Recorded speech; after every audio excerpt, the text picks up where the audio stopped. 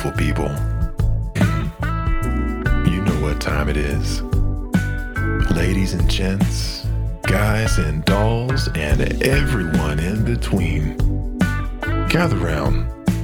Get you something real nice to sip on and comfy to slip on. 'Cause it's time for Smut Club.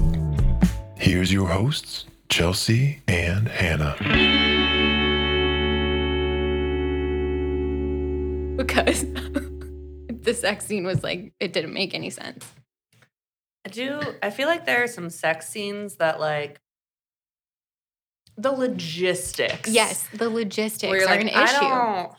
I don't quite know how you got your head at that angle or, like, your hand at that angle. Mm-hmm. I'm like, for, like, what you say that person is doing. Right. Like I was reading one book, and the dude was laying on a bed, and the girl was between his legs. Sure. Okay. Blowing him. Okay. I'm tracking. Very standard, right? Sure. Yeah, if you couldn't track with that, I'd have more questions. But then it was like, I'm waiting for the weird part. And then he reached his hand down and started, like, playing with my clit. How long are his arms? Literally, I was like, is he Gumby? Like, right, because you could be to the side. Like, we could be at an angle, and we could make that work. But to, like, straight on, I'm struggling. Yeah, that book also frequently described his genitalia where, like, every time she was describing it, it was, like, his pretty pink penis. Nope. And I was like, I don't, believe it or not, that's not erotic. That's not arousing. It's not. No. I'm not. We're going to. Anyway. So, welcome to Smut Club. I'm Hannah. And I'm Chelsea. We're glad you're here. So... Sorry, we started with a tangent before we even, like... We did. We got into anything. But, you know, I stand by my tangent because when you're reading a book and they're like, in his pretty pink penis... It's just like, a big no. Do dudes want their dicks to be described as pretty? Or pink? I don't think so. My husband sitting at the end of the table. No, they don't. Yeah, I'm also Can confirm. Pink. Yeah, whenever they're like, his purple dick. And I'm like, did the blood flow get cut off? Do we need to call someone? Shouldn't it just be flesh color? Or when it's like, it's the angry red head. And I'm like, why is it mad? Why does it have emotion? Is it sentient? Like... that's the other question. Why is it red? Red, purple, blue. Blue? I meant pink, but I said blue. Honestly, here's the thing. Maybe we just don't use color to describe a penis. It doesn't bother me as much. Actually, this one really doesn't bother.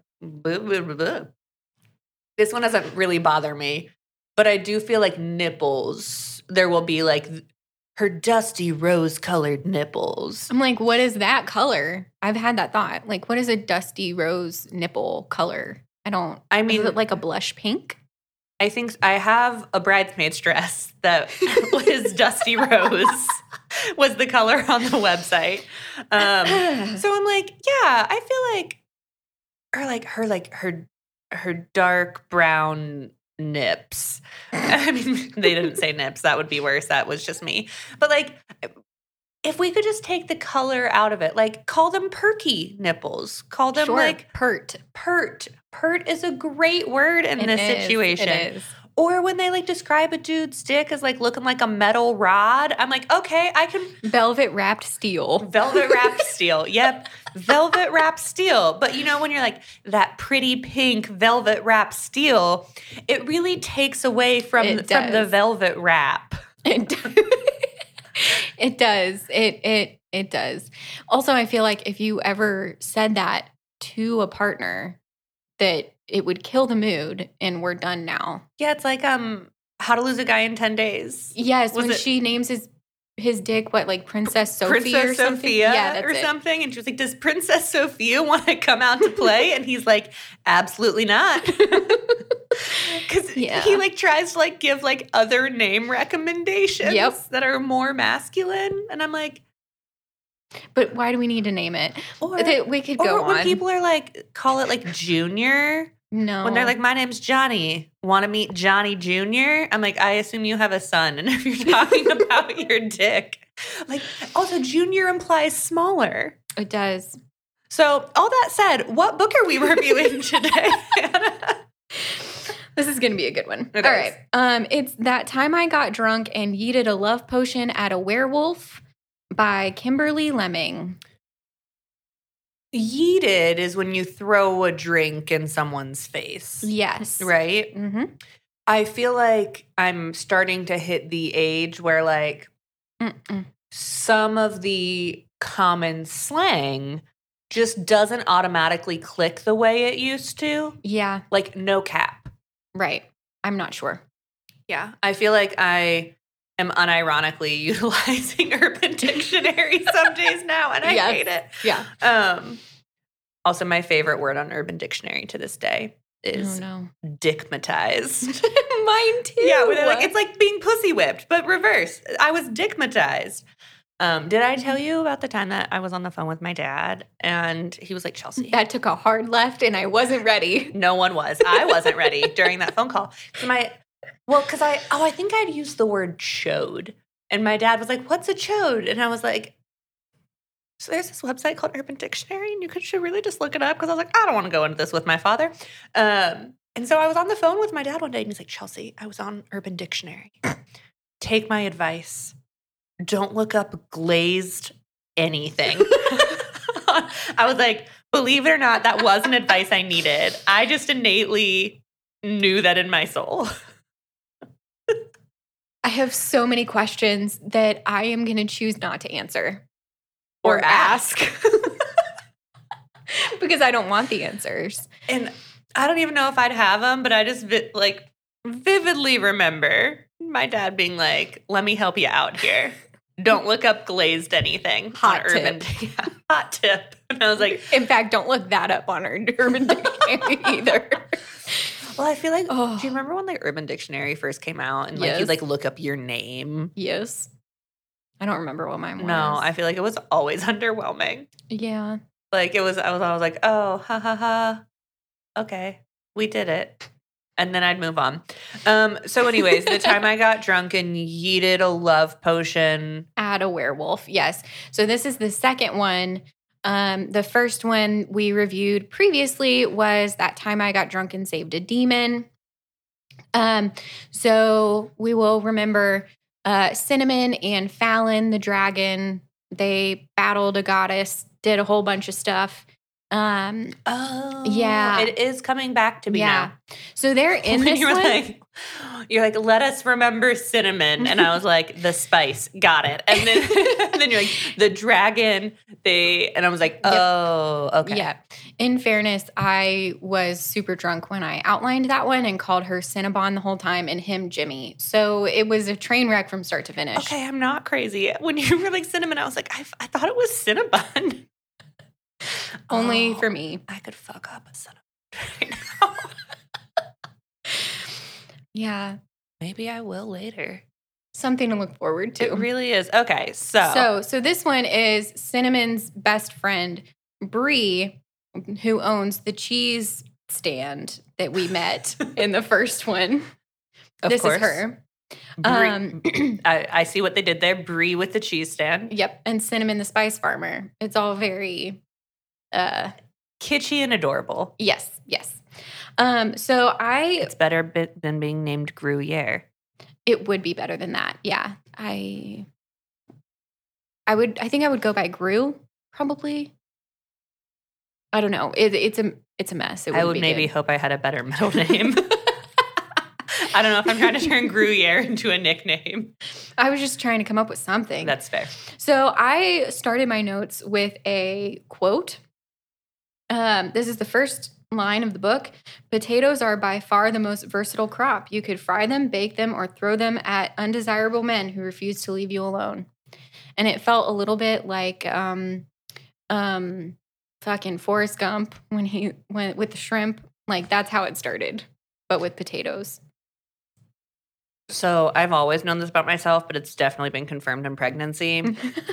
I love potatoes. Does not matter the form. They're just a great medium. They are. And they yeah. Like I twice could go baked, mashed, like roasted, fried, scalloped. Okay, so we're gonna stop before Chelsea has to stop to get a snack. So Bree is throwing potatoes at a farmer who won't stop hitting on her. They're like at a bar or something, and he will not stop, and so she is throwing baked potatoes at him. So she's with Cinnamon, and Cinnamon has her back. Fallon is there. As well as a bunch of other demons that we met in the first book that really bear no importance to the story, really. They're just a little fun addition. So the guy says that he's going to go get her a drink. So she's like, get the fuck away from me. I have no interest in you. Go away. And he's like, well, I'm just going to go get you a drink to loosen you up a little bit. Ooh. Gross. Yeah, super gross. So they're hanging out with an orc and Fallon. Farmer comes back and he tries to force this drink on her, right? So he's like, take it, and like pushing it in her face. And so finally she takes it, loses her absolute shit and chucks it at him, but he ducks like just in the nick of time. And it hits this super gorgeous blonde guy right in the back of the head. So she's like, oh my gosh, I am so sorry. Like, let me help you clean up. I'm so sorry. So she turns around to like grab a towel or something, and he grabs her and just starts kissing the shit out of her. And she's like, what is happening right now? So she like grabs his face and pushes it away from her face. She's like, I know you're good looking, but who are you? And what is happening? Yeah. So he tells her that he imprinted on her and she is his mate. Oh. Mm-hmm. Man, it'd be cool if dating were that easy. Right? Take the guesswork right out of it, you know? Although I have been reading a lot of Susan Wright books recently. And I feel like there's the whole like, oh, like I felt the true mate bond and they haven't yet. And then they're like, oh, well, like you can still like bind with someone who's not your true mate. Too complicated. Yeah. Well, and then when people are like, I feel the true mate bond, you're my true mate. And they're like, really? Because I don't feel that. Honestly, it kind of feels like Christian dating when like people in the church are like, Jesus told me you were going to be my wife. God laid upon my heart that you and I were meant to be together. I once had someone told me that Jesus had called them into a season of singleness, but when it was over, we would be together and then wouldn't need to date that long because we would be married. Singleness. Oh, yeah. The quintessential Christian fuckboy season of singleness. Great times. Because you know what? You can't fight it. Like, if someone tells you, Jesus told me to break up with you, you're like, so are you going to go against your Lord and Savior, Jesus Christ? Or you're like, can I introduce you to my Lord and Savior, Cthulhu? Like, how flexible are we with this situation? Like, so are you more spiritual or is there a specific religion that like, oh no, it really, you're like, you can't argue that's the Christian dating trump card. It is. You're right about that. Is them blaming whatever they want to do, be that date you, not date you, what have you. On Jesus. Mm-hmm. You do not have a leg to stand on. None. Yeah. You just, okay. That's not the point. The point. I could talk about that for a long time. Go for it. We are sort of in a complicated true mate situation. Okay. The farmer guy who gave her the drink is trying to get in between them. And then like the guy is pushing him away. And as he's pushing the farmer, a bottle falls out of the farmer's pocket that says love potion on it. I love how kitschy this is. Yes. And so Felix is the name of this guy. Not the farmer. Not the farmer. Okay. The love potioned guy. I'll say it once and then I'll be done with it. Okay. The werewolf? Yes. Although I guess she doesn't know that he's a werewolf yet.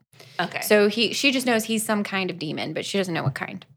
Are werewolves demons? In this universe, they are. Okay, fair.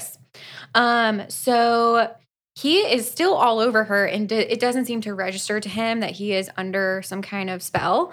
And so they realize, though, that this farmer was trying to drug Bree, and so he gets a couple of his demon buddies and take him away to deal with him, whatever that means. I mean, to be fair, I do think that anytime any person is trying to forcefully have you consume a beverage, you can relatively assume, like, with decent confidence that, like, don't drink that. Yeah, that drink should not be consumed. Yeah. Like, why are we so concerned about it? Don't drink that. So she has had more than enough of this day. She's so fucking over it. So she decides to walk home after she takes several shots. So she doesn't even know, like, what kind of demon Felix is. She doesn't know where he's from. Cinnamon is good friends with him. They were, like, besties in the first book when they were on their adventure. But Bree doesn't know him, like, at all. So as she's walking, she hears someone calling out from the woods. And so she responds, but whoever it is just keeps saying hello over and over again. And she's like, nope, absolutely not. Well, that's unsettling. And she's like, pretty sure that's a fucking demon. And so she takes off and she tries to fight it off, but the thing, like, just continues to come at her until something else shows up and rips it off of her. So Bree is flipping the fuck out. This is not a good time. She is drunk. She is just trying to get home. And so the other demon calls her name, and she crashes into it when she's trying to, like, run away, and she hyperventilates and passes out. So, I forgot to mention. So this goes back and forth between her point of view and Felix's, but it's primarily her point of view. So this is all from her right now. So she wakes up in her bed thinking she had some kind of crazy nightmare and shouldn't drink that much. But she hears someone banging around in her kitchen. And she thinks that it's a teenager stealing cheese. And I'm like, what kind of neighborhood are we in? That's your first assumption, that it's a teenager stealing cheese. So one night early on in my marriage. Oh, no. What? Hannah, you've got to stop saying, oh, no, whenever I start to tell a story. No, I'm concerned about, I get concerned. Save the oh, no until I drop a plot twist that is, you're like, oh, no, that's not good. You don't know if it's good yet. It's probably not, though. It's funny. Okay. Well, I thought it was funny. Now I'm second guessing myself and I haven't even gotten there yet. Well, tell me. So my husband was out at like a concert or doing something relatively late at night. So I was home alone and our bedroom was the second floor of the house. And so I wake up to a noise in our house and I'm so out of it. Like, it doesn't even dawn on me. Like, I knew Vance wasn't there, but it didn't dawn on me that, like, it could be him. And, like, I'm so out of it. I wake up and I hear someone in my house and I'm just like, nope. Oh no, we're getting robbed. And then I was like, maybe if I lay really still, they'll only rob downstairs. And then when I wake up tomorrow, I can just replace it. It's fine. And then I rolled back over. And then, like, my husband came upstairs, like, 5 minutes later. And I was like, oh. I'm like, I'm in no way, shape, or form prepared for shit to go sideways if my second-degree black belt husband is not here. I'm just going to play dead in my bed and hope for the best. Chelsea is not the one to protect the homestead. She's not the one. No. And my pets are the least assuming pets ever. They're really way too friendly. Like, yeah, if my husband is not there, I'm literally like, well, I'm just gonna, oh, actually it's happened since we've lived in this house too. But this happened on like a Sunday morning at like 10 a.m. And then I realized that it was the Roomba making noises, but I definitely thought someone was in my house. And once again, I was like, just don't make a sound and everything will be fine. So there was a time when, also, who invades a home at 10 a.m.? But that's a different question. So Matt, my husband, and I, we love horror movies and like all things horror. So we were up late one night watching these horror movies, and we hear this like over and over again coming from our kitchen. And we both like froze. And I was like, go see what it is. Go check. So he gets up and he goes and he's like, babe, there's nothing there. I don't know what was making that sound. I wouldn't make that sound again, or my dog will probably lose his shit. Good to know. I won't do it. So we hear it. Like he comes back and lays down, and we hear it again. And I was like, babe, what the fuck is that? Like, holy shit. So he goes out and checks again, and nothing. So it happens a third time, and then he decides he's going to open all of the kitchen cabinets to figure out, like, what the hell is going on. One of our cats had somehow gotten into the cabinet. It was trapped. Buddy. And so she was, like, pushing her paw out to try to get out, and it was making this, like, rattling sound. So I was fully prepared to, like, sage my entire house and call a priest or something, but it was just the cat. Well, I'm glad that y'all heard it and that the cat wasn't. My cat, like, never, like, makes sounds. So he'll get locked in rooms. And then it's literally, I'm like 12 hours later, I'm like, I haven't seen Craig in a while. And then we have to go on a search for him. And then Craig Hunt. Yeah. And then inevitably you open a door and he's just sitting there looking at you. He's like, hey, guys. Although yesterday I did hear, like, some, like, rustling in the leaves outside kind of energy, and I was like, ooh, this is unsettling, but it's light out. I, like, don't need to freak out. My husband's not home, but, like, when I looked out the window, there were 2 baby deer.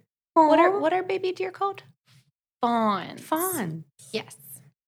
Doe is the female. Doe, a deer, a female deer. Fawns are the baby ones.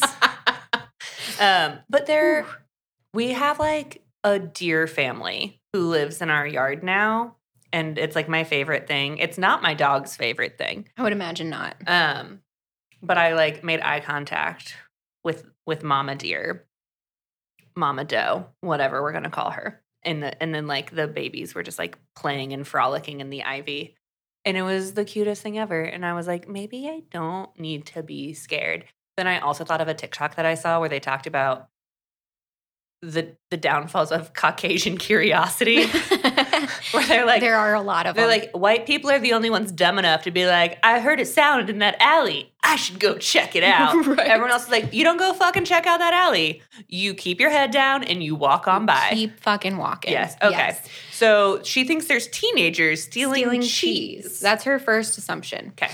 So she grabs a knitting needle as her only form of protection. Respect. To confront this person. But it's a big, giant, fluffy, blonde demon creature. So she flips out again. She takes off out the house. It turns out it's Felix. What? I know. And he's like, he catches her and he's like, please don't run from me. Please don't do that right now. It's getting me a little too excited. Like, please, can you just be still? Like, it's a little too much. And so, yeah. So then she realizes it's Felix.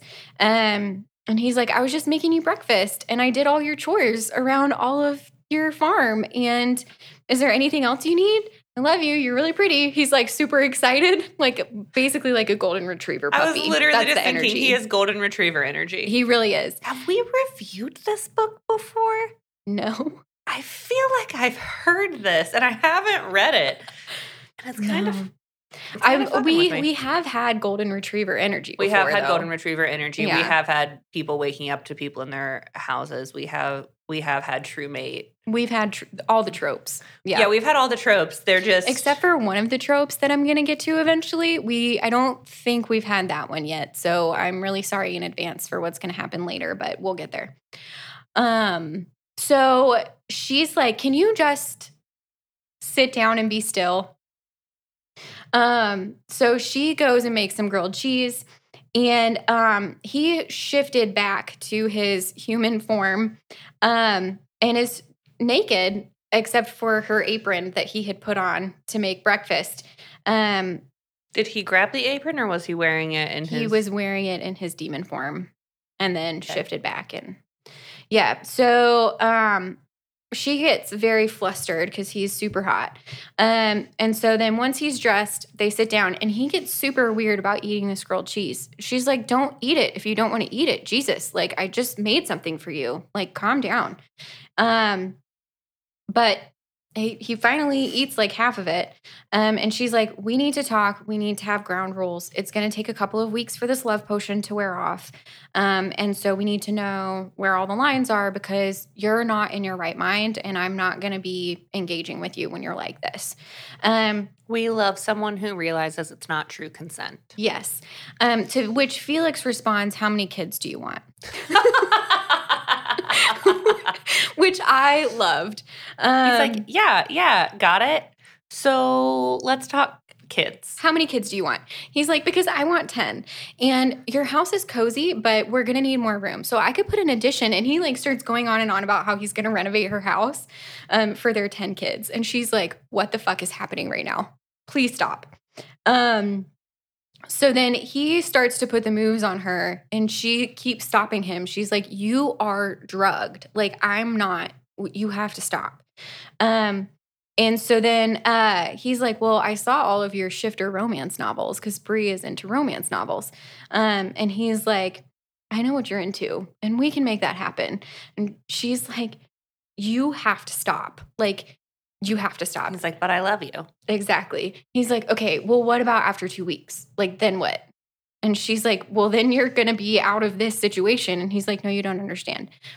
You're my true mate. So it's not going to change in 2 weeks. Like, this is still going to happen. And he's like, well, okay. So like, if I still feel like this in 2 weeks, then what happens? She's like, I'm probably going to beg you to bend me over the nearest surface. And he's like, I'm going to go. And I'm like, Bree, babe, we were doing so good with the boundaries. We were doing so good. I was going to say, we took a hard left at those boundaries. Did. He had like pinned her to the bookcase, I guess. And so she was like feeling very randy. And she, meanwhile, please bear in mind, is wearing a bonnet and a nightgown that has like lambs on it. It's not like a sexy situation, but he is about it. Yeah. So, yeah. And then he says some stuff about shoving his tongue in her cunt. And he's like, I'm going to have to go because you're not into it. And I want to be into it. So I'm going to go. Like, I need to step away. He's like, okay, so I love you. So I am going to try and respect this boundary that you think needs to take place for the next 2 weeks. So I'm going to go because I can't keep it in my apron. Exactly. Or in my mouth, apparently. Because he wants to do a lot with his tongue, and he's very detailed about it. I mean, no, I'm not going to go there. Never mind. Thank you. Thoughts. Yeah. So then all of a sudden, his stomach starts to make this weird sound. And he's like, thank you for not kicking me out right away. Thank you for spending time with me. I love you, and I'll see you later. Bye. And, like, runs out. And she's like, oh, my God. He's lactose intolerant.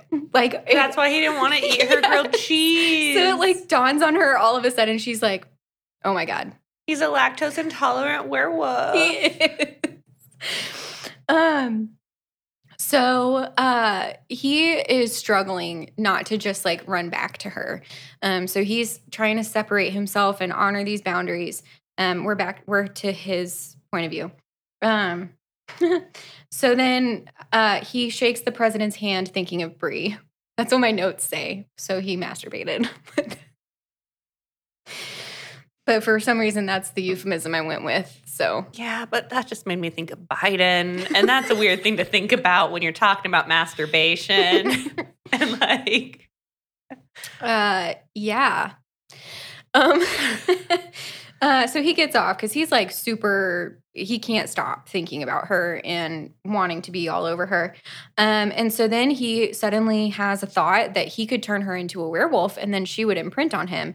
And then he is like, no, we aren't doing that against her will. What the fuck is wrong with you? And has to like shake himself out of it. Good insight. Mm-hmm. So he talks to his friend Usha, who was also in the first book. She is the captain of the ship with all the demons on it. She wasn't a huge part of it. That's fair. She had a pet hyena, which is like the most memorable thing about her from the first book. And I didn't even remember that. Yeah. So he goes to talk with her, and she like they chat a little bit. Felix tries to explain the difference. He's like, I know the difference between a spell and the imprint. Like, I can feel a spell, but that's separate from the way that I feel about her. And he said, one is like being drunk and hazy, and the other is bone deep. So I know, I can tell, but Bree can't understand that because she's not a demon and she doesn't imprint. So more demon friends show up with a book about pleasing human women. And it's very funny. Like, they want Usha to confirm. They're like, they said there's a spot that you're supposed to touch a lot. Is that correct? They said there's this. They said there's that. And Usha is like, can confirm. Yes, that the book is correct. And they're like, we need to find that merchant that sold us this book and give him a tip. This is fucking awesome. And so, like, they're all so excited about women in general. And so Felix asks his dragon friend Dante, who was the other dragon in the first book, to give him a rune to prevent pregnancy. Love the forward thinking on contraception. Yes. He's like, she was weird about the whole 10 kids thing. So I should get a rune to prevent pregnancy until she's ready. And so then, assuming that someday she lets me fuck her. Like, I just think Felix is like the most endearing. He is so cute. Thing. Oh my gosh. He's really precious. So then a bunch of human men show up. So they're on the ship. And a bunch of human men show up accusing the demons of kidnapping women from the village. Apparently 3 women have gone missing. And so they allow them to search the ship. They don't have these women. And Felix is flipping the fuck out that something happened to Bree. He's like, oh my God. Is she one of the 3? Right. He's like, I tried to protect her and now I left her vulnerable and So he runs back. So Bree goes to see Cinnamon and Fallon, and they're going through magic books trying to look for reversal spells to get this love spell off of Felix. And then Fallon tells her that Felix could go mad and kill her. Like, love potions affect demons differently. So he could go insane. Or he could die of a heart attack from the strain of staying away from her. So he suggests that she just fuck him, and that would probably help. And she says, that is dubious consent at best. Let's try something else. Like, if that's our final option, fine, but like, let's do something else first. So she walks home and notices that the nameplate on her house has been changed. And Felix shows up behind her and he looks terrible. He's looking really rough. And he tells her not to be mad. But before he says anything else, he just like crushes her in a hug and is like, oh my God, I was so worried about you. And she's like, why? What is happening? And where is my nameplate? And what's happening right now? And he tells her that he was really worried something happened, that 3 unmarried women in their 20s all went missing. So he went to the courthouse with his orc buddies and threatened the clerk to register them as a married couple. What? That is not how that works. He's like, the solution to this is for us to get married. And she's like, don't I have to be there for that? And he's like, not if you... I don't think so. Not if you bring enough orcs with you, no. So they're married. Anything is possible with enough orcs. With enough orcs and a can-do attitude, yeah. My my mother was once interested in buying a property that was right next to my sister's. And I was like, Mom, it's not for sale. And she goes, everything is for sale, Chelsea. And you know what, son of a bitch? My parents owned that house within 6 months. They no longer own that house. It really wasn't a great investment because, well, that's a whole other story for another time. But it feels similar to the orc energy, where it's like with enough orcs can-do attitude and tenacity, general persistence, you can make any of it happen. You can. Yeah. So Bree is like, I'm going to need a drink right now. Fair. And walks off. And she just found out she's married. Yeah. He's like, I also changed your name. Congratulations. And so she's like walking away. And Felix is like, wait. Can I carry you over the threshold though? Oh my gosh. I also get where like this feels endearing, but like if you were experiencing it, it would be so exasperating. Oh, and like and terrifying. Yes. And weird. The most unsettling ever. Yeah, very much so. So we're back to Felix's point of view. He is pissed that his mate is letting a deranged man into her home, but also really glad that it's him. You should not let strange men into your home, even if they are your husband. Right. But thank you also for letting me in. I appreciate you. So he is like sniffing everything and generally being super insane, like in her home. And he's trying to be cool, but he is not. Do werewolves have manic episodes? Apparently this one does. So he is missing the mark on trying to be chill. Felix has zero chill. So Bree comes in and tells him that they need to remove the curse. So she has several things to try. And if that doesn't work, then they're going to have sex.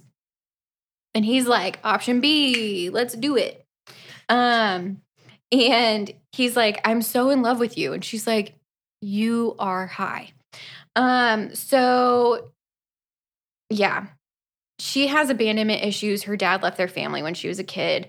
And then he's like, well, maybe he didn't leave you though. Like maybe when he was on the road, because he had like left to go to another village, maybe he was eaten by an alligator or something.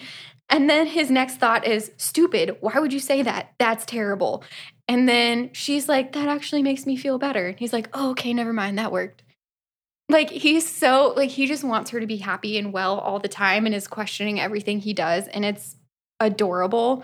But also, like you said, if you were experiencing it, would be like, I need you to give me 5 to 10 feet. Like, it's too much. And he'd probably be like, of this dick? And you're like, right. Of my velvet covered steel? My pretty pink steel? She's like, no. None of it. Just like keep backing up outside the threshold of the house. Right. There we go. Back up. So she's like, quit distracting me. Let's go through some spell removal options. So she tries several different things. So she tries the first one, and he's like, how do you feel? And she says, oh, I think we should spend the day in a rowboat surrounded by lilies and cuddling. And she's like, okay, so that spell didn't fucking work. Let's try another one. So she tries a chant. It's absolutely terrible. She's a terrible singer. But Felix is like, I love your voice, honey. It's beautiful. And she's like, are you out of love yet? And he says, absolutely not. We should add rocking chairs to the front porch so we can watch the sunset together every night. How do you feel about the name Rowan? That's for our firstborn son. Like, he cannot stop. So she tries another dance chant with a dance, which somehow gives him tentacles. So it's described as these like shadow things that come out of him. Like, he doesn't shapeshift into something with tentacles. It's like, I'm imagining them coming out of his back or something. So these tentacles move to strip and restrain her, kind of without his doing anything. And he tries to get away from her because it's the lust is so powerful, like he physically can't stop, and he's like freaking out. So he's trying to talk himself out of her when out of her. He's trying to talk himself into getting away from her when she tells him they better just go with plan B. And he's like, thank fuck. So, yeah, he's not sure she really wants to do this. And so he's like really concerned that she's not actually into it. And then she says she's read romance about Kraken shifters with tentacles and she's into it. So when you text me about tentacle sex. Yeah, this is it. Yeah. It's happening. So he gets better control of the tentacles. That feels like an important note. Yeah. They're no longer moving without his intention. And so then my notes say the tentacles are starting to tease her before he goes down on her. And then direct quote again from my notes, DP action with tentacles, and she sits on his face till she comes. And then he's stroking himself with his tentacles. Oh, well, at least his tentacles can pleasure both of them. Yes. How many tentacles? It didn't say. A minimum of 3, apparently. I like that I asked that. Like, that was really... That's the most important question here. So just going back, logistics. A logistical question. Mm-hmm. How many tentacles is too many tentacles? Any of them would be too many, I feel, for me, but that's a personal feeling. So they both come, and then the tentacles start to fade, and then they bang again, and he has a knot. And that's enough said about that experience. Yeah. So for those who don't know, a knot on the dick means that, like, it swells and grows, and then you're, like, stuck together. That's a whole thing. I mean, yes, it is. I'm not disputing that in any way, shape, or form. He is like a one-man paranormal trope. Yep. Treasure. He's a treasure trope. He is a treasure trope. Like how... So many things that he's a demon, he's a werewolf, he has a knot, he has tentacles, like yeah. I mean, the tentacles have faded now, so it's just the one time. Oh, silly me, right? Those aren't here to stay now. Those were circumstantial. Yeah. He's a true mate. He's under the love potion spell. We have a lot of tropes happening. Like I feel like normally when you hear about knots, you're like, oh, we're in the Omegaverse, like not like. I don't think I've ever read a book about a werewolf that had a knot. Well, I have now. So there's that. Yeah, I mean, it's good to know that if I'm ever playing trivia and this very specific question comes up, I will have an answer. What is That Time I Got Drunk and Yeeted a Love Potion at a Werewolf by Kimberly Lemming? Alex nailed it. R.I.P. Oh, sad. Anyway. Back to Bree. She's losing her shit. So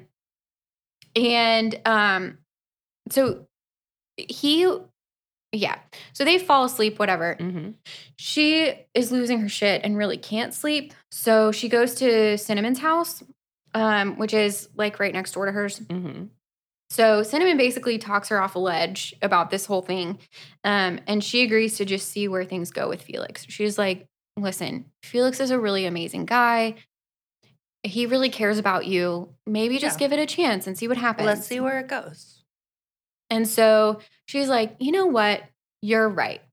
And Cinnamon, she goes to walk home and Cinnamon's like, do you want me to wake up Fallon so that we can walk with you? And she's like, no. It's like right there. It's fine. So she starts walking back. It's not fine. It's not fine, is it?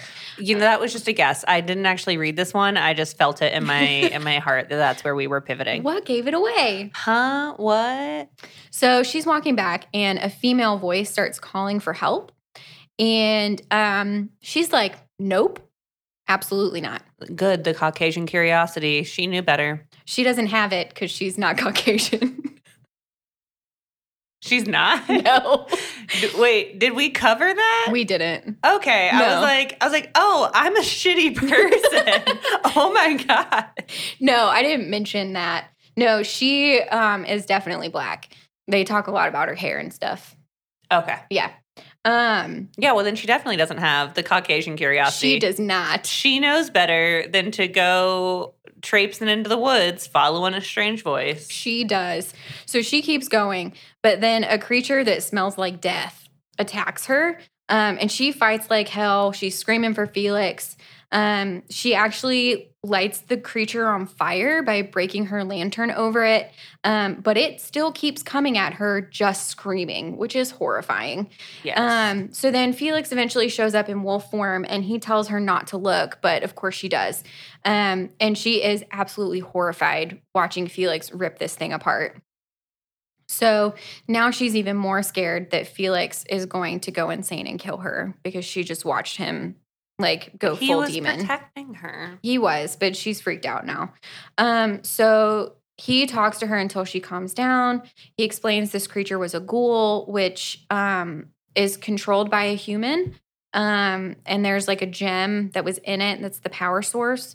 And so they agree to go to Fallon so he can try to track the magic. So Felix is not happy about being woken up again because Bree woke him up when she went there the first time.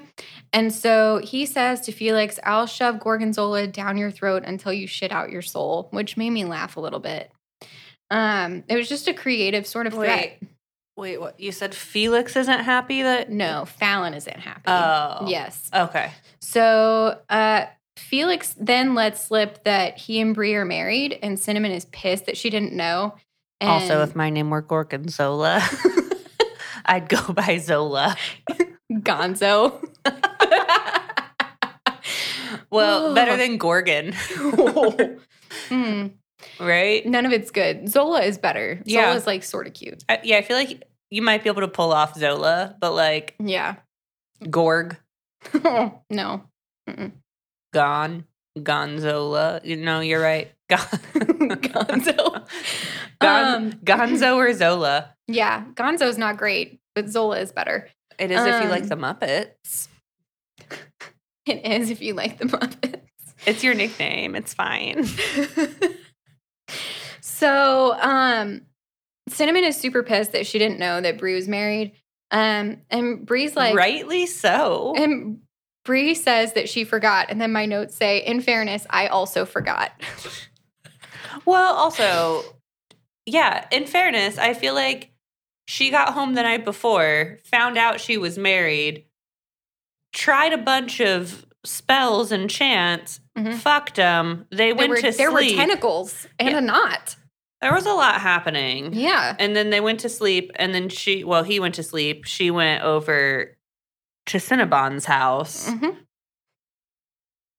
and then got attacked. Yeah, you know what? I'm Team Bree on this one. She's allowed. She's had a lot happening. She is allowed. She had tentacle sex. I might forget. I'd forget a lot. If someone just casually told me I was married, it's not like I attended my wedding. Right. She's like, hey, we're married now. I did not file any paperwork myself, so. Right? It's like, I wasn't a part of this process, so it's not like on my radar or in my core memories. Nope. So then they send out messages to the locals not to go out at night. Ghouls don't come out during the day. Fallon starts working on the crystal thingy to track the magic, and he explains that the women who have been going missing were likely taken by humans controlling these ghouls. And he explains that humans can be used almost as like human women, especially as like magical batteries. Like humans have a lot of magical reserves. They just can't access them. But a mage or a witch can with the correct spell. So he thinks that these women are being taken by a human trying to ramp up for a big spell. So Felix and Bree walk home, and he says he'll sleep in the barn so that Bree is more comfortable because he can tell she's really scared of him. But she asks him to stay on the couch instead. And he's like, you should just probably stay on the couch with me since we both know as soon as you hear a sound outside, you're going to come downstairs anyway. And she's like, fuck you very much. I'm going to bed, and goes upstairs. So we're at Felix. He's having a nightmare. of being under the previous book's demon curse where he's like trapped in nothingness. Bree comes and wakes him up, and she says that he was right. She heard a sound and freaked out. Can she please stay with him? So they cuddle on the couch, and she says she's going to be really pissed if she's not actually his mate. And he's like, I'll just drink more love potion because I don't want this to end either. Well, also, you're married now. Like, right. If it wore off, you're like, so my bad. But so listen, I don't know if we can do an annulment. What are the rules for an annulment? Like, I don't know. If you accidentally gave me tentacles, does that make us no longer eligible for an annulment? Would that be grounds for common law if we hadn't already filed the paperwork legally? Like, there's a lot of questions. She's like, no, absolutely not. And he gets like more and more desperate, and he's like, just lie to me. Just lie if you have to, and just tell me that you'll stay when this is over. And she's like, okay, I'll stay. And he's like, thank you. So then she asks if he wants to spend the day with her in a rowboat, like he had said previously. Surrounded by lily pads. So she can show him the bayou. But then it starts raining, and Felix gets so desperate to go on this date with her that he goes and wakes up Dante, who is a storm dragon, to get him to get rid of the rain so that they can go on their date. Like, that's how insane he is. He needs to rein it in. He really does. Like, Felix, I like you, but rein it in, buddy. Yeah, they trade for pies is what my notes say. So Dante was like, bet if you go get me pies from that one shop, she won't let me in there anymore. And Felix is like, sounds like a plan, Stan. So we're back to Bree. They have a super cute picnic with lots of flirting before they find a meadow to have a cute little moment in. Bree tells Felix that she might be in love with him, which feels like that escalated really fast. And he gets so excited that he shifts. Like, he gets so overwhelmed and excited that she's in love with him that he shifts and he can't stop his tail from wagging. Like, he keeps grabbing his tail to stop it from wagging. I mean, I thought you were going to say he got so excited he jizzed in his pants. But I feel like this is on. It's like the same energy. It's the same energy. And I open the window and I feel the breeze and I jizz in my pants. Like, that's. Yeah. But he shifts because he's so excited, which is really adorable. But I saw a meme. Oh, no. Fucking hell, Hannah. I did it. Okay. I did it on purpose that time, and then I felt bad about it after I did it. Do you not like my stories? Do you not want me to tell my stories? I do like your stories. That's not it. When you say, oh, no, it makes me think you don't want to hear my story. I think it's because generally I like to know what to expect, which is why I'm always trying to guess when you share a book. And so I want to know what's happening, but I can't know when you go on a tangent. And so, honestly, sometimes I don't know when I go on a tangent. So that is a fair... Yeah. My tangents can be journeys, but I like to think they're usually enjoyable. They are pretty funny. Although, in fairness, also to myself, the one about your dad was definitely an oh no. But also funny. They can be both. And surprisingly upbeat. No, I saw a post earlier this week. I haven't fact checked it, so I don't know if it's true, but I thought it was really endearing where it was talking about when wolves and dogs are in movies and they're acting and they get so excited that they're doing a good job acting that their tails won't stop wagging, so that a lot of their tails are actually CGI'd in afterwards because they're too excited and their tails won't stop wagging. I hope that's true. Right? I was like, it was so endearing. I was like, I want this to be true. Yeah. I'm just going to choose to believe that. Like, I'm not going to fact check it. I'm just going to choose to believe that that's true. See, that wasn't an oh no. It wasn't. It was super cute. It was. I can be super cute. You can. And you are. Thank you. Hey there, smut puppies. We'll get you right back to the show in just a moment. But first, do you like us? Maybe even love us? Because we sure love you. And if you do love us, don't tease us. Tell us in those ratings and reviews wherever you're listening right now. Maybe even send us over to a special sexy someone that would enjoy getting smutty with us. Because you know the first rule of Smut Club is to talk about Smut Club. All right, I won't keep you any longer. Let's get back to the show.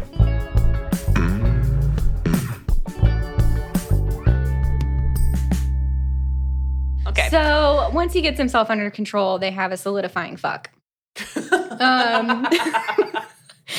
And then he does jizz, but not in his pants. Nope, in Bree. But Bree tells him that he better not shift while they bang. She's like, we can do this, but I swear to Christ, if you shift while you're inside me, I will fucking end you. Even? I don't know. Well, also, once again, there's some logistical questions that I don't want answers to. Thank you. No, I don't even want to explore it on a tangent. Yeah. I don't want to think about it. But it there are didn't questions. even dawn on me that, like, that could mid bone. They're just an animal.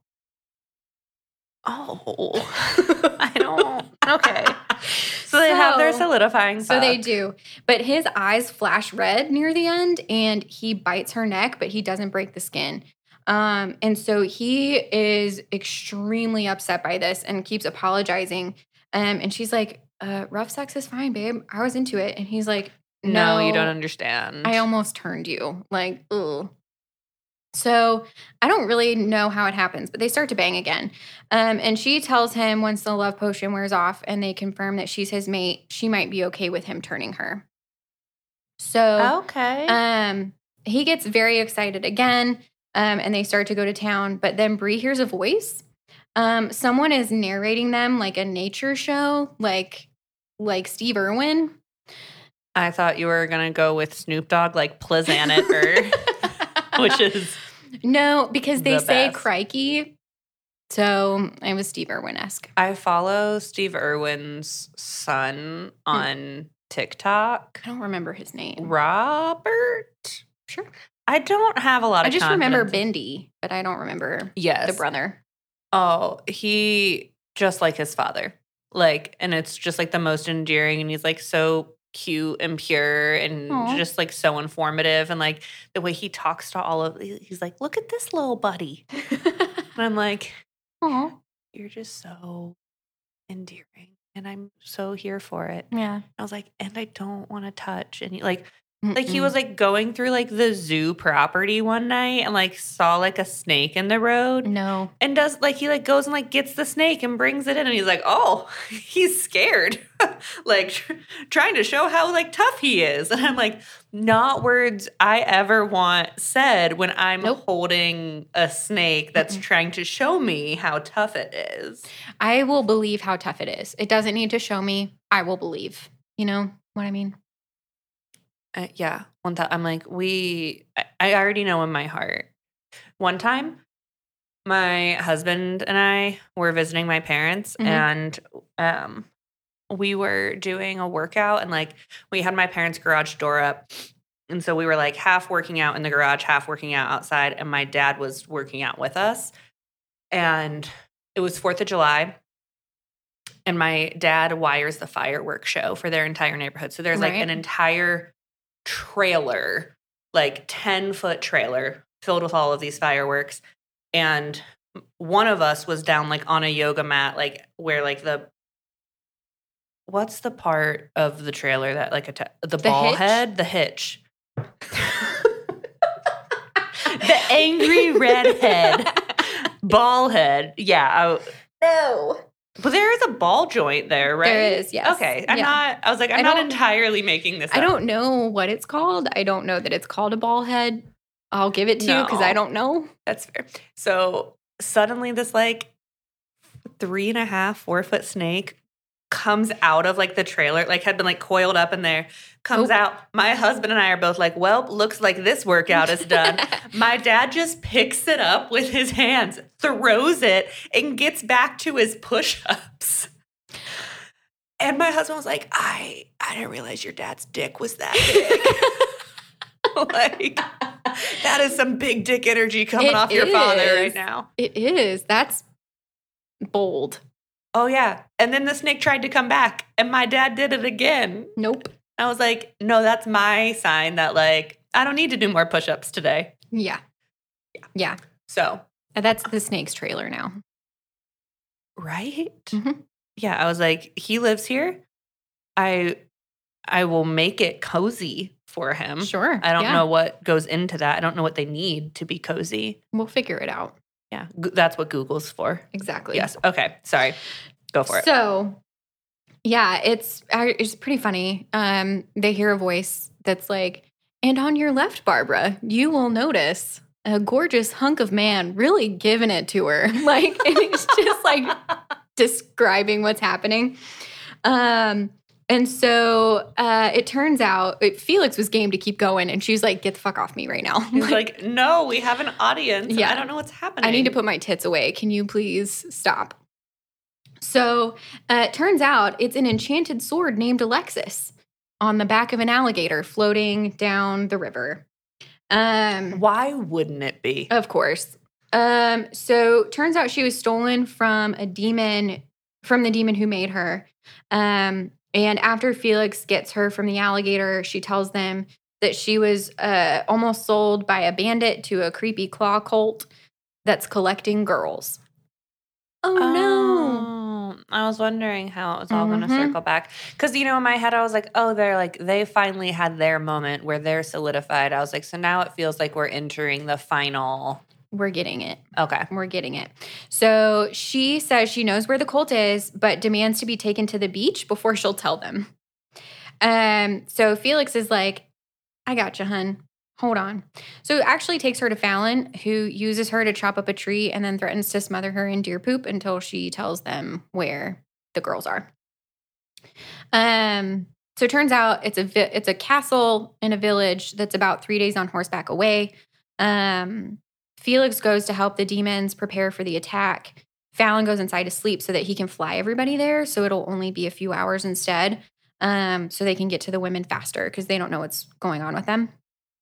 So Cinnamon and Bree are outside with the sword when their friend, one of the girls who was taken, Kitty, comes like stumbling towards them and she's looking rough. And Cinnamon does not like her. They're cousins. They are not friends. And so she throws a pebble at her to make sure that she's not an illusion, and it like bounces off her tit. And she's like, what the fuck is wrong with you right now? Like, why are you like this? And she's like, just making sure everything's safe now. So Bree goes to help her, but as soon as she touches her, this blue lightning envelops them both and she blacks out. So it turns out it was not, in fact, safe.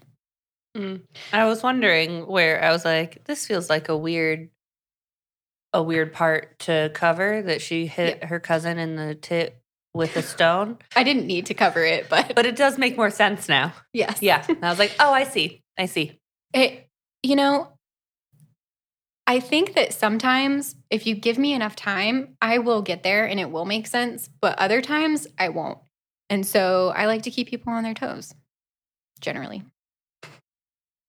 So she wakes up in a dungeon and her wrists are held above her head by some kind of glowing vine thing.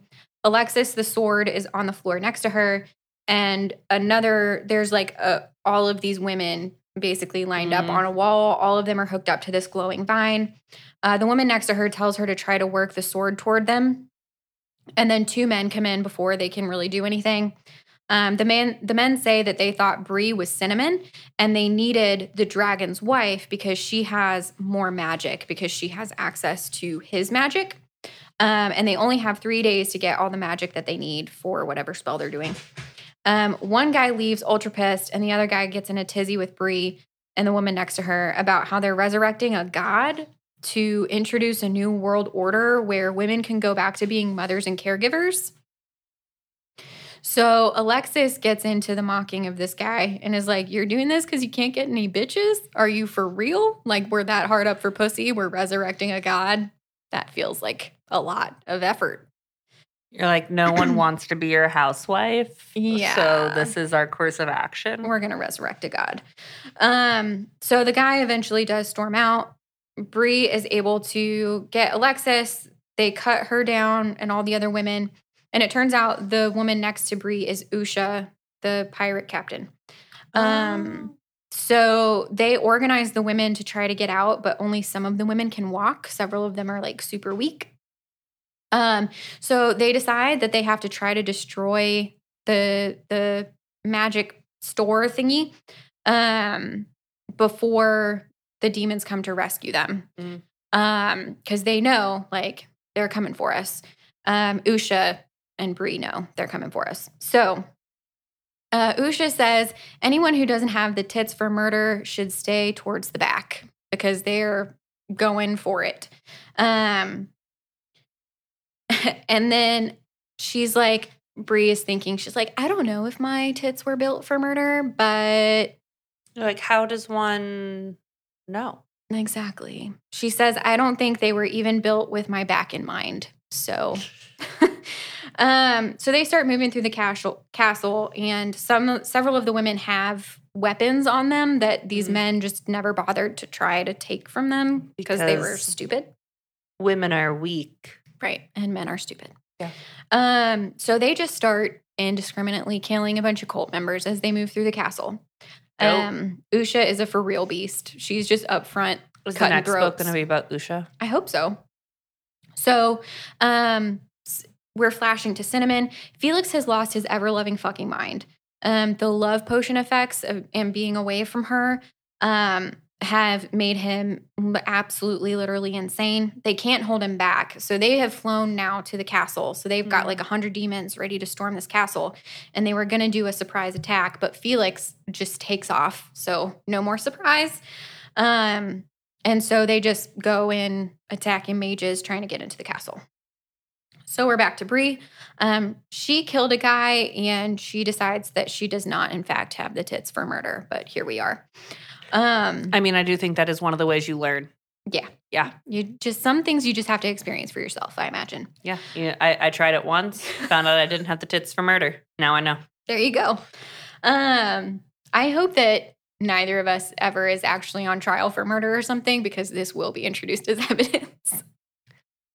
And I would like to reference the podcast where you said, and I quote, I wonder if I have the tits for murder. It's like back in like the economy collapse in like 07, 08. Mm-hmm. My parents like had to file for bankruptcy. It was this like whole thing. And my dad used to just like go, on his way home from work, he'd just like stop by Walmart, the 588 DVD bin, and just buy a lot of movies, which for him, there was a lot of novelty too, because he's like, oh, I used to love this movie. But since like he grew up where like you had to see it in theaters, he would like, we had over like 1,300 like we had like a special DVD closet. There was a spreadsheet that like people would like borrow them. Like it was we had so many flippin' That's insane. movies. That's intense. Yes. And we had to go to court over this because my parents didn't list them as assets. And my dad was like, I didn't really think they were assets. Also, like, I just like would buy movies for my daughters all the time. Like, you got an A on a test. Here's the DVD, kid. Like, truly, like, I'd come home and there would just be new movies all the time. And so I had to go to court and testify about my parents' DVD collection. Oh. And there was one, like, and they went through the spreadsheet that was printed and were asking me about it. They're like, Brian's song. Did you even know the plot of Brian's song? And I was like, yeah, I read the play in 7th grade.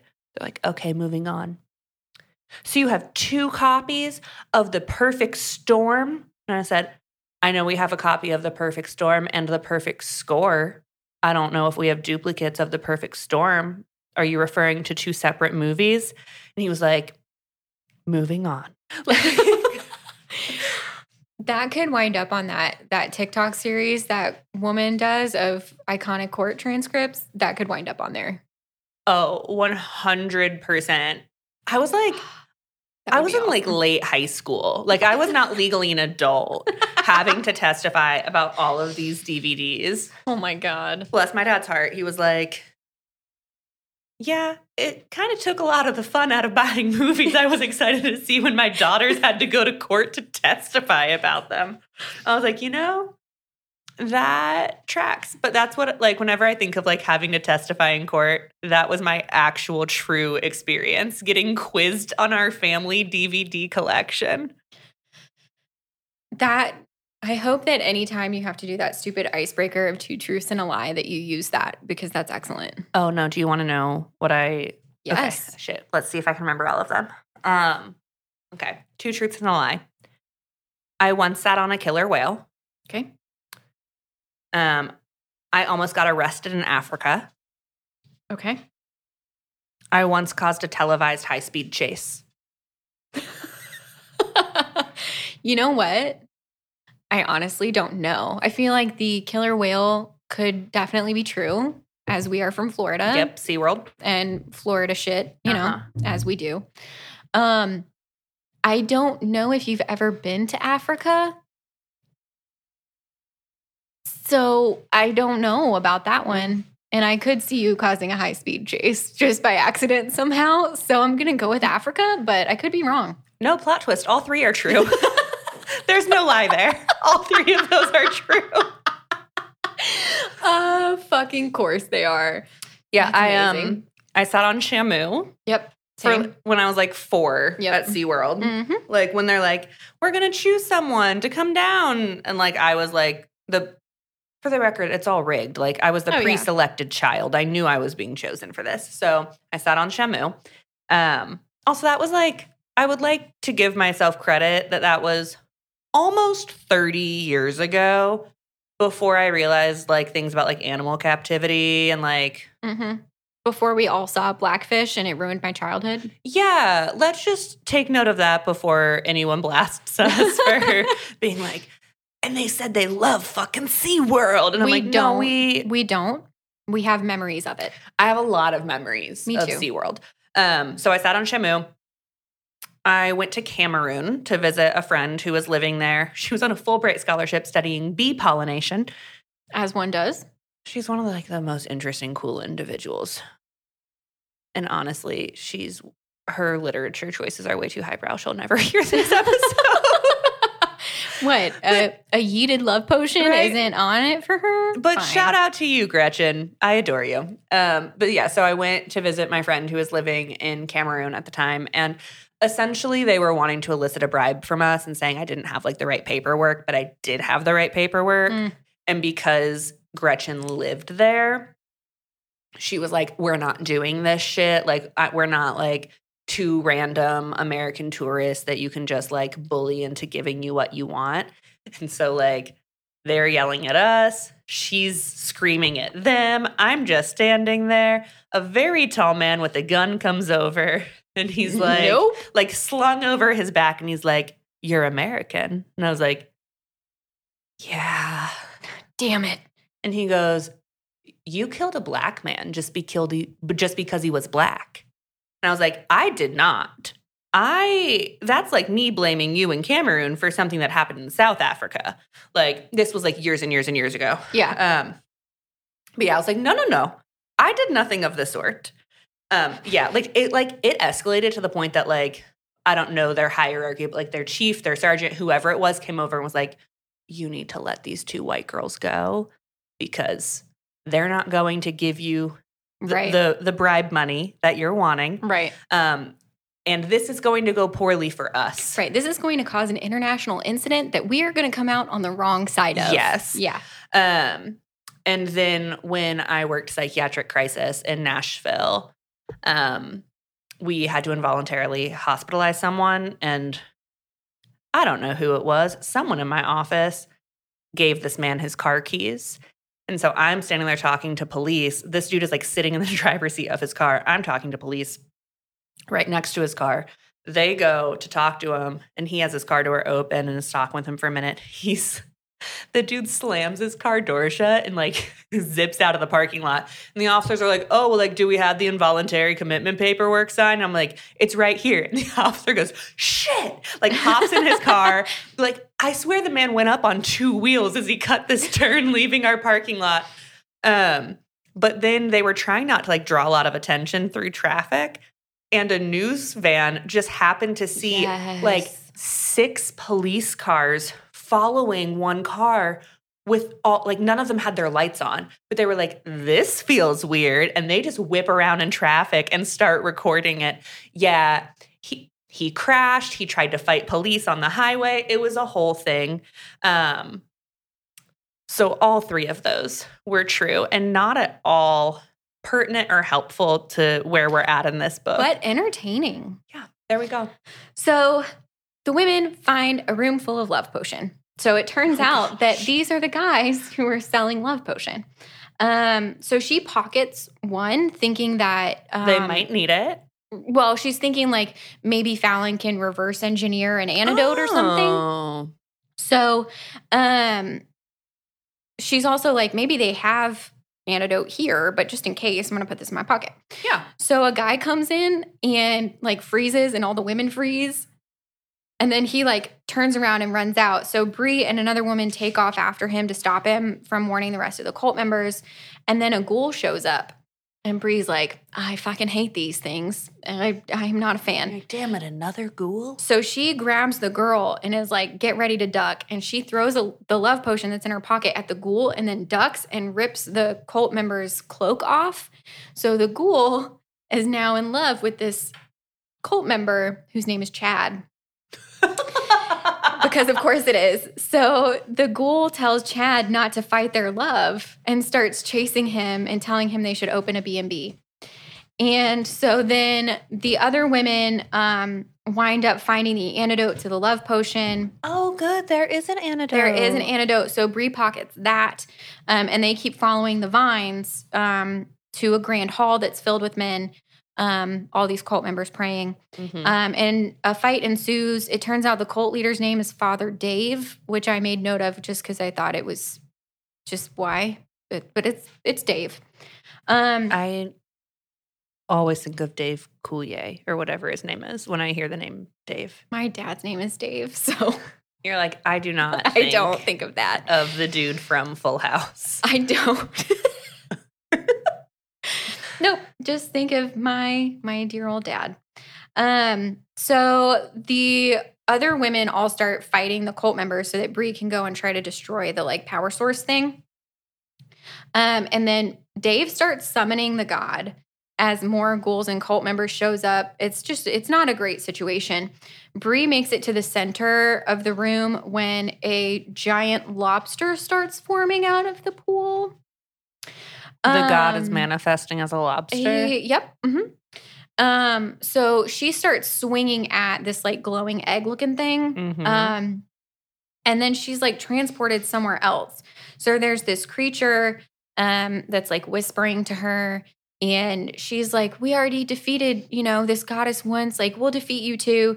And the thing is like, you're adorable, sweetheart. I am the goddess. Like, I just take whatever form I want. I'm just in the ether and I'm here to fuck you up, basically.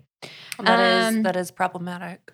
Yep. So it's a whole thing. It starts showing her flashes of the past and how it took over this woman's body and became this goddess, whatever. Bree is like, absolutely the fuck not. Because it's like, you could be my new body. I've been trying with these cult members, but they fucking suck. But you seem pretty strong. So why don't we give it a go? And she's like, get the fuck away from me. Be a lot cooler if we didn't. Yeah. So then it starts sifting through her memories to try to figure out what she wants the most. And the creature realizes that Bree loves to read and she wants knowledge. And so this thing is like, we can do that. We can get you knowledge. Say no more, girl. Mm-hmm. And Bree is like, you should stop now. Like, because it's sifting. And she's like, no, you won't like what you see when you look at what I read. So you should stop. And so, of course, the thing does not. And so she starts thinking about the most fucked up sex scenes that she's ever read, just the most depraved situations that she can possibly think of. Den of Vipers. Exactly. Exactly. And so this creature is not pleased. It is like, what is wrong with you? And so she like keeps throwing out this stuff. And she's like, ooh, you said you can give me whatever I want. What if we make an Omegaverse? I feel like that would be super cool. We should totally do that. And she goes into detail explaining to this creature an Omegaverse and all the kinky, weird shit that can happen there. And so finally the thing loses its shit and like throws her out of whatever trance or whatever she's in. And so she continues to like take down this magic source, and then Alexis, the sword, absorbs the magic, and she's like, I can move on my own. It's over for you bitches. And she starts floating around and killing cult members. So then Dave starts attacking Bree, and he starts choking her. But before he can kill her, Felix shows up and literally physically rips him apart. Bree calls out to him, and he is absolutely feral. Like, he cannot think straight. So she tells him that she has the antidote for the love potion, and he's like, I don't want it. Like, get it away from me. I love you. I don't want it. Blah, blah, blah. He's like, you can't leave me. You can't leave me. Like, he's flipping out. I feel like when he's not of sound mind, telling him you have something that could make him not love you anymore is maybe not not the move. Play. Yeah, it's not the move. So he's like, nobody can take you from me. And he jumps on her and bites her arm, and she dumps the antidote over his head. So he flips out again because he comes out of this trance. And he's like, I can't believe I hurt you. Oh my God, oh my God, oh my God. And she's like, babe, I appreciate that. This is not the time. There's like a battle waging around them. She's like, maybe we should. Feel the room, Felix. Feel the room. Right. Maybe read the situation. Yep. And then we'll decide if now's the time for a weepy apology. So they finish the fight, and then, of course, they decide to eat the giant lobster. I'm going to leave that for you. So that's the decision that is made. So they have a big party at the beach. For Alexis. Yes. Alexis finally got to go to the beach. So they're all celebrating. Alexis finally gets to experience the beach, and they eat a lot of lobster. But Bree can't find Felix anywhere. So she finds Dante the dragon, and he tells her that Felix was asking him about curse removal, and told him that he had told Felix that he had some on the ship, and so he's probably back there. Bree realizes that he is trying to stop her from turning into a werewolf because she's not really his mate. So she's like, oh, shit. She's like, fuck, I fucking knew it. And so she's like, I am not going to have an emotional breakdown at this party. I'm going home. I can't deal with this. So she's like, I'm just going to go home and cry it out. But when she gets there. Wait, is that like she knew? Like she didn't feel the imprinting? No, it's like he must not feel it. Because she wouldn't feel it because she's human. So she's just making up this narrative. She's making an assumption that he must not feel it. And that's why he wants to remove the curse. Fair. So Felix is at home, like furiously working in this book, making notes and stuff. And she tells him to get out. And he's like, but I live here. And she says that she understands that she's not his mate and she's not going to hold it against him. She just needs him to leave. Like, being in his presence is painful at this point. And he says that she is his mate, but he turned her without permission, and he didn't want her to think that that's who he is, like that he's just some feral beast or whatever.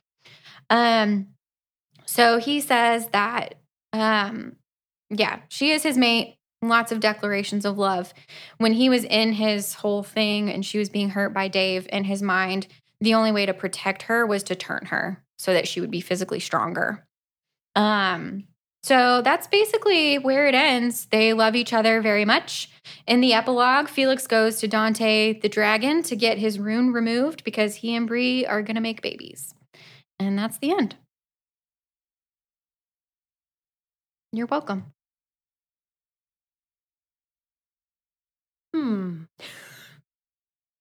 Yeah. It ended with a lobster feast and lack of communication. Yes. Okay. Lots of bold assumptions and cognitive distortions. Cognitive distortions in books like this annoy me so much when Yeah. I'm like, just fucking talk to them. Use your words and ask a fucking question, and then we can get rid of this plot point. That's annoying. Oh, yeah. I feel like I don't even remember, but like the name of it, but there was a book a while back that like there was no conversations happening at all. And it was just like every behavior and action was like based off of this like cognitive distortion and this just like assumption and this narrative they were creating. And it, like to the point that I'm like, this isn't fun to read. Yeah. Like this one was fun. I'm not disputing that. But just like, I'm like. And it was just the final plot point was no communication. Yeah. I think that's the thing. I think that's the part where I'm like, oh, I don't want it to end on like this like shitty lack of communication where they're like, because I feel like it's always like feeling kind of codependent when it happens. You know what I mean? Yes. But I do feel like outside of that, it was cute. It was a fun read. It was cute. Because I recognize this episode is like coming out right at Halloween, and I really feel like we managed to cover a lot of Halloween things. We did. We got ghouls. We got demons. We got werewolves. Cult members. Yeah. Yeah, a giant lobster even. You can't forget the giant Halloween lobster. Talking floating swords. Yeah, we really covered a lot of it. We also, did. Happy Halloween, y'all. Happy Halloween, everybody. You know, I don't know. I'm trying to think of what kind of rating system for this. I don't know. Treasure chests for our treasure trope. Yes. Yes. And for our pirate captain, Usha, who was a lovely supporting character. She really was. She was a highlight there. Mm-hmm. So, how many treasure chests? Yeah. Well, are they full or empty? I feel like that makes a difference. I think they have to be full. Oh, well, because if it's empty, then it's just a chest. There's no treasure in it. Well, then how do we go with one chest and how much treasure is in the singular chest? That feels too. That feels like fractions. It does, and I can't do those. I don't do those. No. Okay, so let's go out of 5 treasure chests. That feels like an accurate amount to find on a ship if it's full of gold and if it's full of pirate booty. Doubloons and whatnot. I'm going to say 3. Like, it was an enjoyable read. It was super cute. Yeah. It wasn't one where I was like, God, I want to read that again. Like, it was so engaging, but it was very fun. It was an easy read. It was like lighthearted and kitschy, but like in like a positive way. It was cute, though. Yeah, cute. Kitschy, but cute. Yeah, I think 3 out of 5 treasure chests filled with doubloons. Yeah. Doubloons? N or M? Doubloins.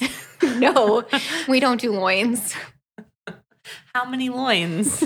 Nope. How many lobsters? We did lobster rolls. Yeah. And we did lobster emojis, I think, for one. It doesn't matter. We're doing treasure chests. We're doing for our treasure trope. Our treasure chest full of tropes. Yep. And we hit so many tropes. So many. 3 out of 5, y'all. 3 out of 5. Let us know what you think. Stay safe this Halloween. We'll see you soon. Bye. Well, that's it for this week's Smut Sluts. We hope it was good for you, because it sure was great for us. If you're digging what we're doing, it would mean a lot if you'd take a minute to rate and review the show wherever you're listening right now. Maybe tell that sexy someone to lend us an ear. We love you. We appreciate you. And we'll see you next week. Stay smutty.